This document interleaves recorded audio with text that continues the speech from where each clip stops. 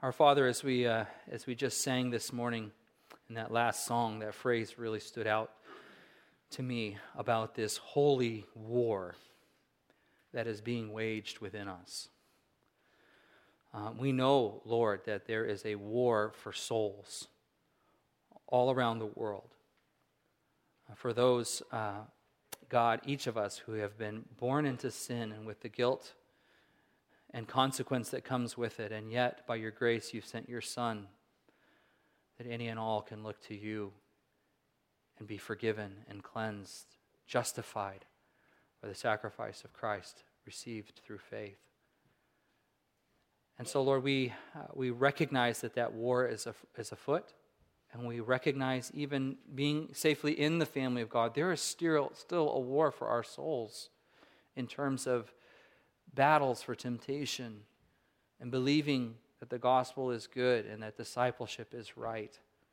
And so I pray, Lord, as we turn to your word now, that we would see that you have equipped us for this battle, the battle for lost souls and the battle within our own soul. So may we recognize this holy war, but recognize also that you have given us power through the weapons of the Holy Spirit. And we look to you now to teach us about these things. In Christ's name we pray. Amen. If you'd open your Bibles to 2 Corinthians chapter 10, that's where we're going to be this morning. I think we live in a day and age that is really longing for good leadership. And at the same time, I think we live in a culture that has a very polarized idea of what good leadership is. For example, we regularly and for a long time now have witnessed constant corruption in leadership. And I think the public's response to this has been a rise in populist presidents and prime ministers. We have witnessed in the last decade the Arab Spring. At the same time, internationally, we see the ongoing battle for Brexit, right, in Europe. We have seen steadily narcissism and cronyism at the top of nations and of companies and corporations. And at the same time, in contrast to that, we see continued chaos where there is no good leadership recognized. Look at what's happening in Venezuela right now. Right. So I think we live in a time which sadly is similar to all times, where real quality leadership is something that is longed for. Leadership that's not self-serving. Leadership that is rather self-sacrificing. Leadership that's effective but not heavy-handed. And to be honest, it seems elusive in the world today. I think unfortunately what we see is that very often those who aspire to positions of leadership do so in order to take advantage of others. And those who would be very good leaders very often shrink back from the call and the mantle of leadership because of the brutal costs of today's skeptical culture. And today, as we look at this passage, we find even the Apostle Paul, a man called out of ordinary fellows to be the apostle to the Gentiles by God himself through a remarkable vision. And even Paul finds himself criticized and having to defend his leadership. And as he does so, I think what he kind of leaves behind for us some principles and some pictures as to the makings of a good leader. And also some advice on how a good leader survives the onslaught of inevitable criticism. So again, let's look at sort of the historical context. What's bringing this up? Paul's the target of criticism. We've already noted that false apostles have moved into Corinth behind him and behind his ministry partners. And they have taken steady aim at the Apostle Paul because they're trying to poach in his area of ministry. They're even claiming some of his success as their own. And their tactics have been pretty clear. Accuse him of things, discredit him, call him a zealot, call him crazy, call him incapable, whatever fits. They've levied lots of accusations at him. We'll see some of them here in the text, but all of them are challenging his legitimacy as an apostolic authority of the day. In other words, if they can undermine his authority, they can take his ministry. And that's their tactics here. And so Paul finds himself in a very awkward situation of having to defend one's leadership, one's ministry, one's authority. And he's trying to do this without maybe looking self-centered or self-serving or by way of giving any ammunition to his accusers. And this is actually difficult to do. If you have ever found yourself sort of with an accusation or a criticism, particularly about your authority, it's very difficult to defend yourself without putting on display the very kinds of things you're being accused of. For example, you're argumentative. Am not. How do you respond to that? Oh, you're an authoritarian leader. No, I'm not. Sit down. Let's talk about it. Right? You're an insecure leader. Really? You think so?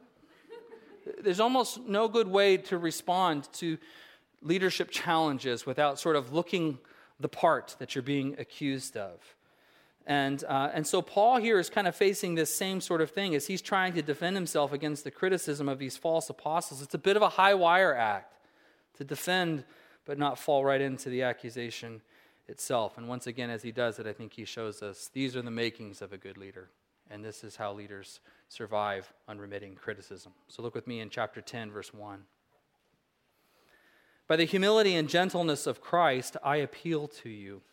I, Paul, who am timid when face to face with you, but bold toward you when away, I beg you that when I come, I may not have to be as bold as I expect to be towards some people who think that we live by the standards of this world.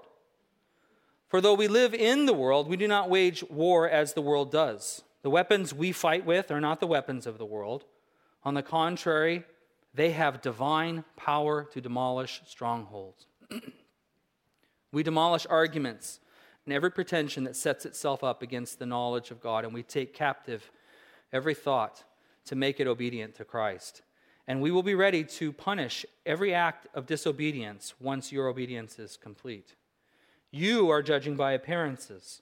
If anyone is confident that they belong to Christ, they should consider again that we belong to Christ just as much as they do. So even if I boast somewhat freely about the authority the Lord gave us for the building you up rather than the tearing you down, I'll not be ashamed of it. I do not want to be seen to be trying to frighten you with my letters. For some say his letters are weighty and forceful, but in person he's unimpressive, and his speaking amounts to nothing. Such people should recognize that what we are in our letters when we are absent, we will be in our actions when we are present. Well, there's all kinds of sting and vigor here, isn't there? First of all, let's just identify some of the criticisms that are laid out. Many of them are very obvious because they're put in parentheses. And there's a couple others that are less explicit, but nevertheless very observably there. First of all, in verse 1, we get timid. Well, he's timid in person, but bold in his letters. Down in verse 11, we get his letters are weighty and forceful, but in person, unimpressive. And so you might say the word on the street for the Apostle Paul is something like, that guy is all bark and no bite. He just doesn't live up to his reputation. I was reading over this week, and it reminded me of a story in my own life where years ago, back when I lived in Washington State, I had just moved up from college from Los Angeles, and I had left behind a really great group of godly brothers that I was just really close with, and I was pretty lonely coming to town, and my prayer at the time was, God, would you provide me with a good friend, a good Christian friend that would be an encouragement to me. And so I met this guy named Josh Phillips, and we got to know each other, and our friendship took off right away, and it was interesting. He was just leaving Cannon Beach, Ecola, coming back home, and he was praying the same thing, that God would give him a good Christian friend. So we met up quickly and started a really important friendship for each of us where we discipled and encouraged one another in the Lord. And anyways, his sister was coming to town, and so he was going to introduce us. And so we met like right in the aisle of the church that we were going to at the time, and here comes Josh with his sister Heather, and he says, Heather, this is Eric. Eric, this is Heather. And she says, oh, I thought you'd be taller. I'm like, what do I say to that? Thank you. I thought I'd be taller too. It's a steady disappointment in my life. What do you want from me? Tiptoes? It was a weird moment. Thought you'd be taller. Okay? This is the kind of thing that's being lobbed at Paul here. Your real, actual presence doesn't match your reputation. And then there's another one that's kind of lobbed at him here, verses 2 and 3. He's basically criticized against the world's standards, against the tactics and the leadership styles of the world. And he just doesn't live up to their expectations, so they criticize him by it. And we'll unpack that in a little bit. But I think in truth, one of the things that's just fair to say about the Apostle Paul, you might say that Paul is a bit of a nerd. If I can say that on a Sunday morning without being struck by lightning, I got away with it first service. So. He's unimpressive in his appearance. Small in stature by sort of traditional reports. Probably didn't wear the latest, tunic trends of the day. He had some kind of ongoing physical malady, and maybe that was conspicuous. I don't know. Apparently, he wasn't a very dynamic speaker. A great man, great mind, but apparently not easy on the ears. In fact, and this is a little hard to believe, but truthfully, Paul literally talked one guy to death. I mean literally, not like I'm using the word literally like everybody else is using the word literally. He literally talked the man to death. His name was Eutychus. And if you turn in your Bibles to Acts 20, I'm going to look at it with you because it's funny. Let me set the scene, as Acts does. Acts 20, verse 8. There were many lamps in the upstairs room where we were meeting. Doesn't that sound like the beginning of a riddle or something? Seated in a window was a young man named Eutychus, who was sinking into a deep sleep as Paul talked on and on. When he was sound asleep, he fell to the ground from the third story and was picked up dead. Paul talked the man to death, right? Paul went down, threw himself on the young man, put his arms around him. Don't be alarmed, he said, he's alive. Then he went upstairs again and broke bread and ate. After talking until daylight, he left. And the people took the young man home alive and were greatly comforted. If I was ever going to challenge a word in Scripture, I might challenge that last word there, comforted. Annoyed, fatigued, I don't know, what else? This is a funny passage to me because Paul's already killed this guy by talking him into a stupor. He then revives him. They go upstairs for a nutrition break, and a common, decent person would probably go, I've probably said enough. I think my time's over. But not Paul. No, we're going till daylight. So I remind you of that if you think my sermons are long or you start nodding. Somebody elbows you and says, hey, Eutychus, you know what they're talking about. Even the Apostle Peter, a contemporary of Paul, says of him in his writings, hey, some of the things that Paul talks about are hard to understand. I bring this up not just for comedic relief here, but also to just paint the picture that there's an element of truth to the criticism that is levied against Paul. As there usually is an element of truth to criticism that's levied against any of us. Usually. He's more impressive in his written remarks than in his personal affect and appearance. Even his writing is said to be difficult. This is a particular knock against him, especially in the culture of Corinth. We've talked about this a little bit. Corinth really prized rhetoric and a whole sort of experience of what they called sophistry. This was a practice of the day, almost like today's TED Talks or something like that. There was a circuit of good communicators and debaters. You could actually hire their services to convince people for you. You could even do it for entertainment, whatever. And Paul would not be invited on the circuit. Basically, he doesn't have these same kind of rhetorical, polished skills in the same manner, that same celebrity sophist swagger that the Corinthians really admired.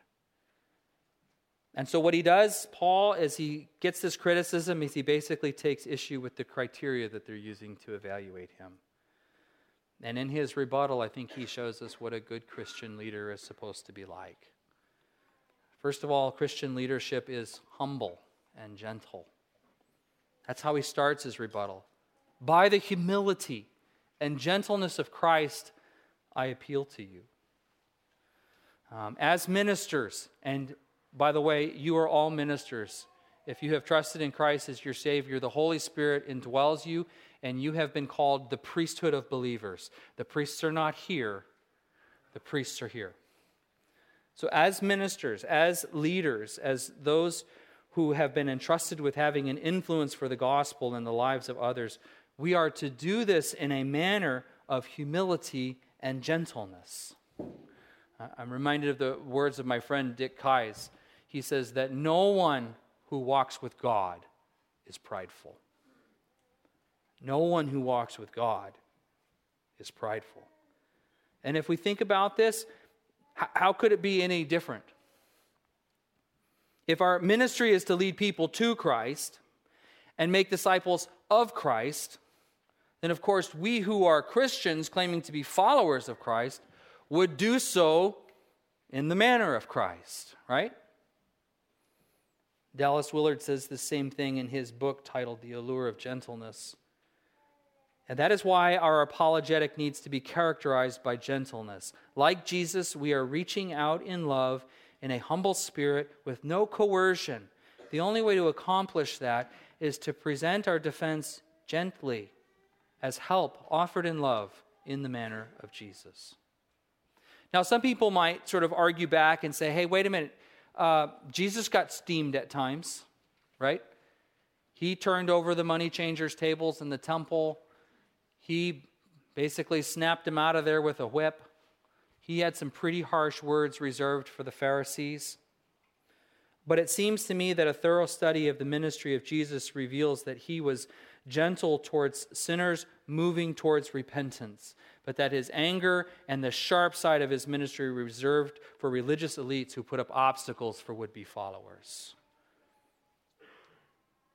Also, I think we have to rightly understand what humility and gentleness are, because I think we misunderstand that or think about those improperly today.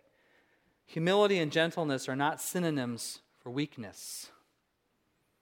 They're not synonyms for weakness. Rather, they are examples of controlled strength. Humility and gentleness are examples of controlled strength. Let me illustrate this way. If let's say I'm holding an egg, or a baby chick, or a butterfly, something like this.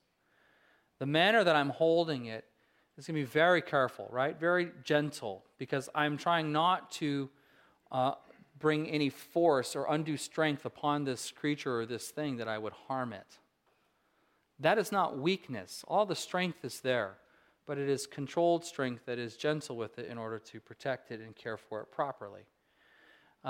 If we gave something to a little child, a chick or a butterfly or whatever, we're all kind of hovering around. You ever watch the little kid who for the first time is allowed to hold his baby sister? Don't watch the kid, watch the room. Everybody's like, oh, here, the head, all these kinds of things. And it's there because we see weakness in this child. Weakness is scary. But humility and gentleness, these are controlled strength. They're reassuring. And that's what Paul appeals to here. Also, I think humility and gentleness, neither are they an abandonment of the truth. They're still willing to confront, address, argue with, even debate, demolish arguments, as Paul goes on to say. The fact is that it is the loving thing to do to tell people the truth, even if it's hard. But of course, it is our tone and our manner and our disposition that will have everything to do with how it is received. Peter talks about this in chapter 3 of his epistle. But in your hearts, revere Christ as Lord. Always be prepared to give an answer to everyone who asks you to give the reason for the hope that you have. But do this with power and swagger. No, right? Gentleness and respect. My mom had a little wooden plaque on the wall right above the range stove in our kitchen. The old proverb, a soft answer turneth away wrath. And I still see that in my mind's eye when I travel back in my mind to our kitchen growing up. She even had it in the authorized version, right, to bring it home for her. Secondly, Christian leadership follows Christ and not culture. I beg you that when I come, I may not have to be as bold as I expect to be towards some people who think that we live by the standards of this world. For though we live in the world, we do not wage war as the world does. The weapons we fight with are not the weapons of the world. On the contrary, they have divine power to demolish strongholds. We demolish arguments and every pretension that sets itself up against the knowledge of God. And we take captive every thought and make it obedient to Christ. And we will be ready to punish every act of disobedience once your obedience is complete.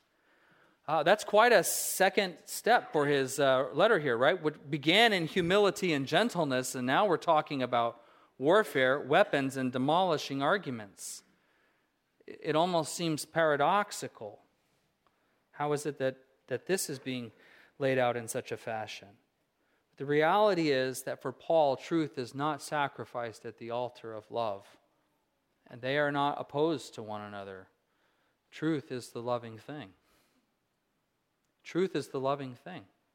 If I go into a clinic with a skin rash all over my body and say, I think I have a problem. Might be leprosy. That's my real concern. What do you think, doc? And if the doc says, yeah, you got something bad in his mind, but outwardly goes, just put some aloe on it. That magical sauce. You'll be fine, right? Just put some aloe on it. You're good. Go home. Hug your kids. See your church family. Have a nice day. Has that doctor loved me? No, they're guilty of ministry malpractice, or of medicine malpractice. And the same thing as Christians, when we don't do that in the lives of others, we're guilty of ministry malpractice. When we spare the truth from them. It is not the loving thing to do. One of the other things that I think is a little difficult about this part of the text is that there really are two audiences here at the same time. There's the Corinthian church at large, and then within the church there are these false apostles, right? And so Paul is kind of basically addressing one part of the audience while he addresses the whole. And actually, you and I do this all the time, or at least we do it all the time in our family. It sounds something like this. Well, somebody didn't take the trash out. Somebody ate the last cookie that was made for me for my birthday last week. And there is a somebody, and that really happened. And that somebody knows who they are, right? And Paul is speaking the same way here to this Corinthian church about these false apostles. He's warning them, and they know what he's warning them about. This is his way of saying, don't make me pull the car over, right? I'm coming to visit. And we're going to speak some truth. And if I've got to be bold with you, I'll be bold with you. So he is actually lovingly confronting them, even though it is with a whole lot of truth. And Paul makes it very clear throughout this passage here that Christians do not set out to accomplish the mission of God by the methods of the world. We follow Christ and not culture. In the Corinthian sort of cultural tactics, were something like this: personal charisma, verbal rhetoric over sound doctrine, manipulation and persuasion over genuine heart change produced by the Holy Spirit, power and swagger over humility and gentleness, human words over God's words. And so that's sort of what's going on here.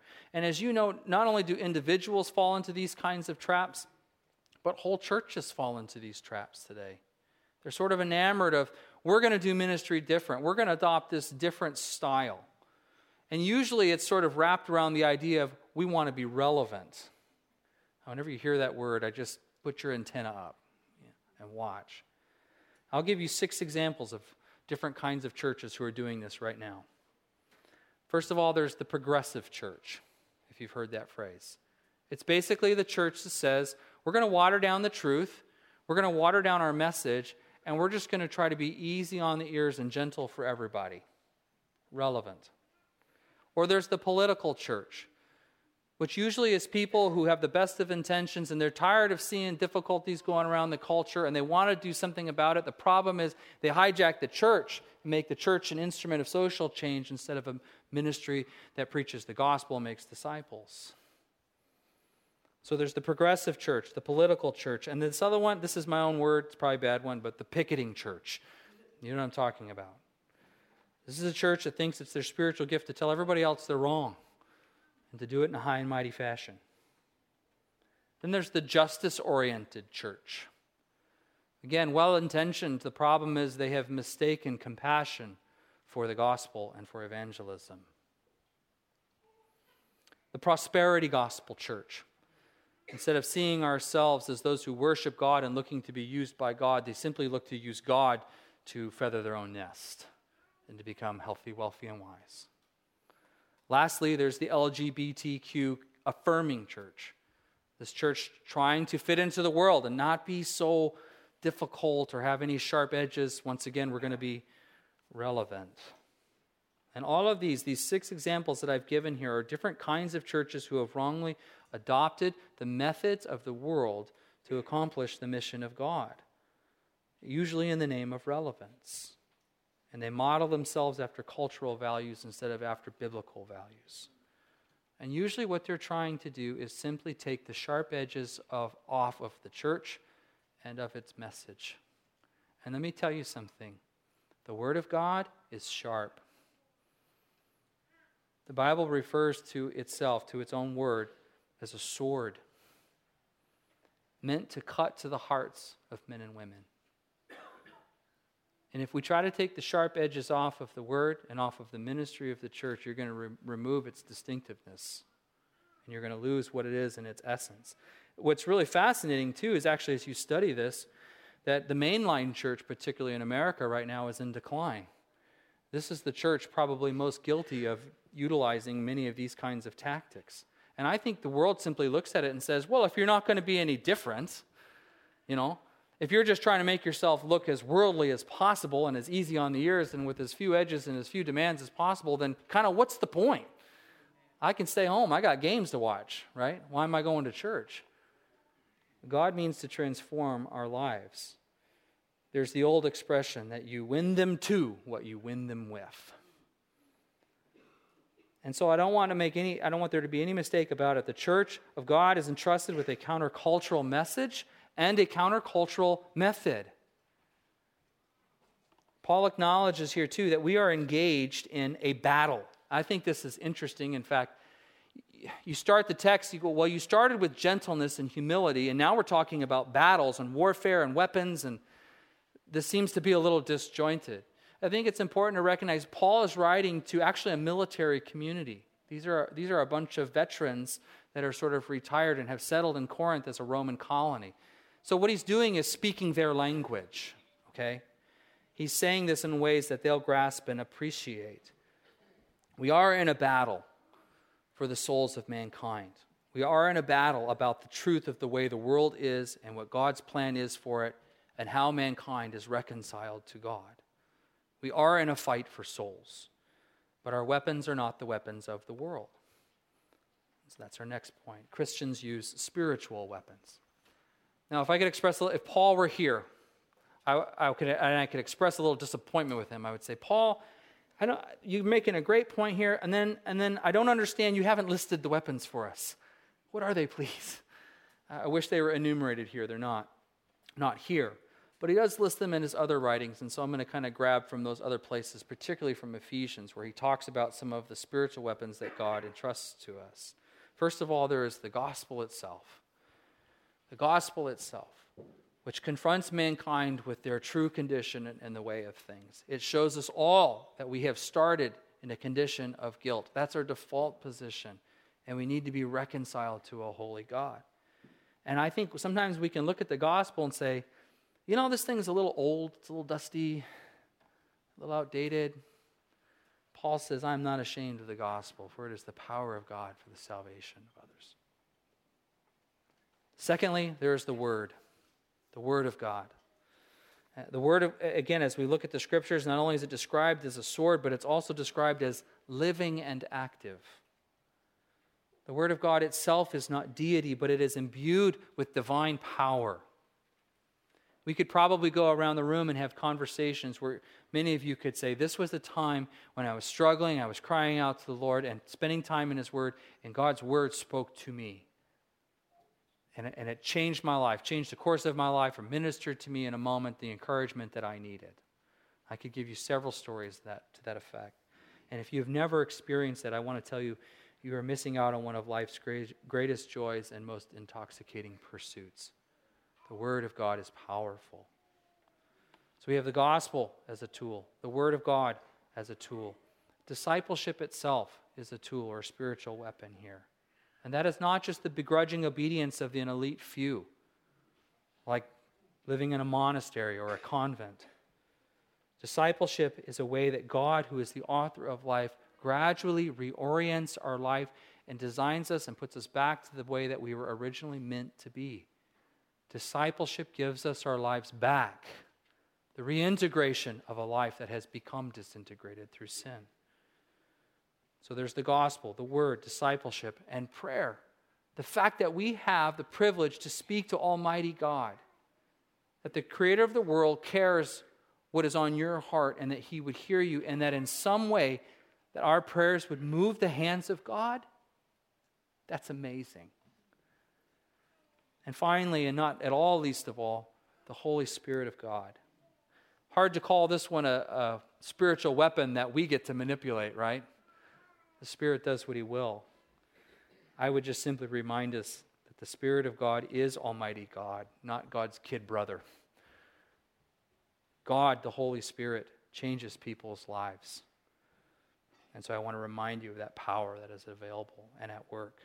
And so these are the weapons that God has equipped us with for the warfare of souls and for the kingdom of God, and they are not weak or anemic weapons. They demolish strongholds, as Paul says. They demolish strongholds. When we utilize these spiritual weapons, we're not just throwing pebbles at a problem. We are throwing bombs at the problem. For though we live in the world, we do not wage war as the world does. The weapons we fight with are not the weapons of the world. On the contrary, they have divine power to demolish strongholds. We demolish arguments and every pretension that sets itself up against the knowledge of God, and we take captive every thought and make it obedient to Christ, and we will be ready to punish every act of disobedience once your obedience is complete.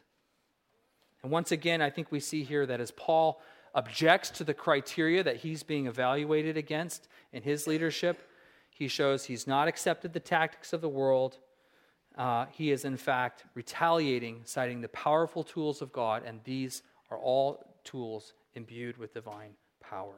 Thirdly here, Christian leadership strives to be fruitful, not flashy. He says, you're judging by appearances. If anyone is confident that they belong to Christ, they should consider again that we belong to Christ just as much as they do. So even if I boast somewhat freely about the authority the Lord gave us for building you up rather than tearing you down, I'll not be ashamed of it. I do not want to seem to be trying to frighten you with my letters, for some say his letters are weighty and forceful, but in person he's unimpressive and his speaking amounts to nothing. Such people should realize that what we are in our letters when we are absent, we will be in action when we are present. And so the next sort of piece of false criteria that Paul confronts here is these false apostles' confidence, their swagger, their big boasts. As they're going around claiming, well, we're in Christ, Paul is saying, we are too. It's not the loudness of your claim that makes it right. Look at the real nature of things here. And I think what Paul says at this point is maybe subtle, but it's incredibly powerful too. The point he makes is that there is no hierarchy in the body of Christ. In other words, a pastor, an elder, man, woman, child, older saint, infant, educated, athletic, poor, wealthy. No one has any more access to God or security in his family than anyone else. We are either secure in Christ or rightfully insecure outside of Christ. So Paul is saying you can claim to be in Christ as loud as you want, we are too. We're in Christ as well. And I think for those of us who maybe are used to feeling secure in life, this doesn't come off as such a big deal. But for the marginalized, the minority, the one who feels underprivileged or constantly on the outside looking in, this is a big deal, a big encouragement, a big affirmation. Security in Christ is not a matter of personal confidence or achievement or swagger or success, but rather what Christ has achieved for us. If there is a criteria that's maybe worth looking at in terms of one's association with Christ, Paul mentions the track record, the pattern of having built up. He says, look at how we were when we were with you. Look at the evidence. We were invested in you. We were invested in building you up, not tearing you down. That's our track record. That's our character. That's our practice. In fact, if there's anyone in the New Testament that the New Testament is particularly critical of, it is anyone who would sow discord and disunity in the church. Titus 3:9 has these stinging words: warn a divisive person once, and then warn them a second time, and after that have nothing to do with them. You may be sure that such people are warped and sinful. They are self-condemned. I wonder what number warning Paul is on for these false apostles. Is this 1? Is this 2? Are we 3 strikes and you're out? Where are we here? We run into these people around us. You ever know that person who's just brimming with confidence? More passion than truth, right?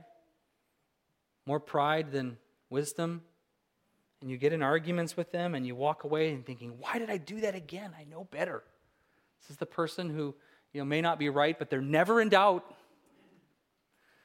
We have an expression in our house that we kind of jokingly refer to from time to time. I read it in a book a while back where this pastor was sort of lamenting about one of these little traps that he had fallen into, and his expression was, like a fool, I stood there and argued with her. There's just some arguments you're not going to win even if you win. They're just a waste of time. And so Paul basically warns them, hey, don't fall prey to this.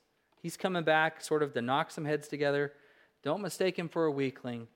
He's in control of his strength. The boldness they see in his letter, he's willing to deploy in person. And notice too, I think at the center of this discussion is the issue of authority and what one does with it.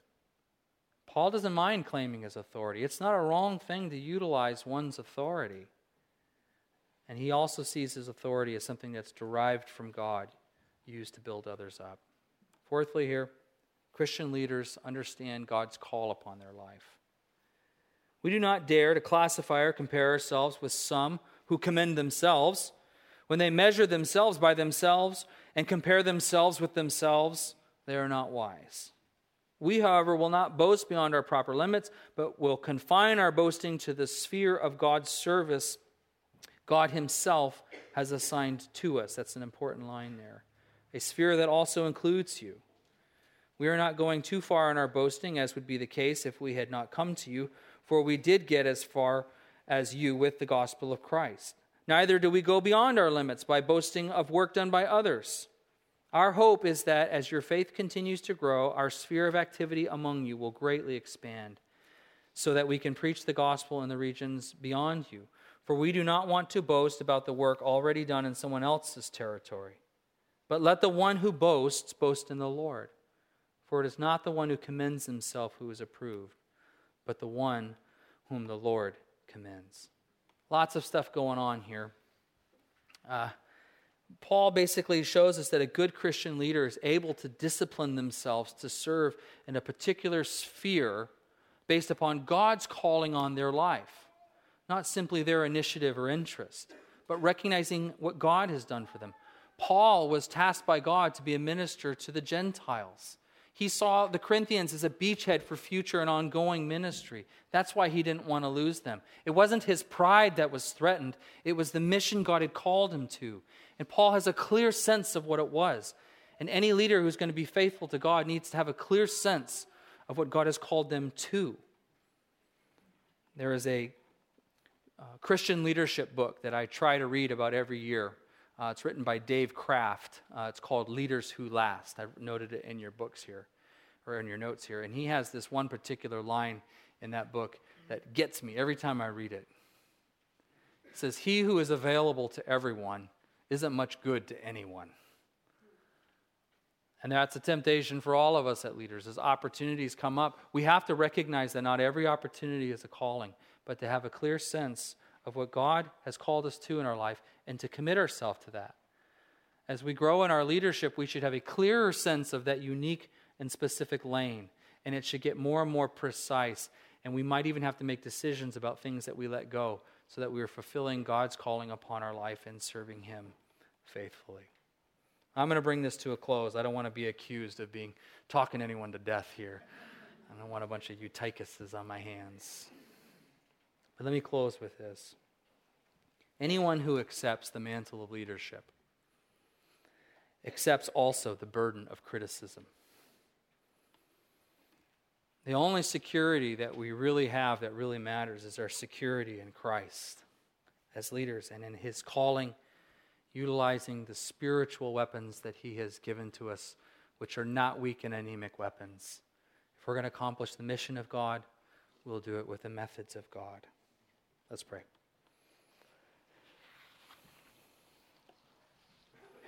Father, I'm staring at a room full of leaders in this community. Leaders in their own homes, in their neighborhood, at their school, their place of business, the place that they volunteer, the boards that they're on. And I pray, Lord, that we would never get sidetracked away from the mission of God and the methods of God. While the world is looking for what is new and novel, what is relevant, what is easy, may we discipline ourselves to those true things. May we remember the great example of Christ our Lord, the greatest leader in the history of the world, with followers 2 millennia later. May we remember His humility and His service and be willing to accept the costs for leading in that manner. For our aim is not self-promotion, but the promotion of Christ and of His gospel and of His kingdom to come. We pray in His name. Amen.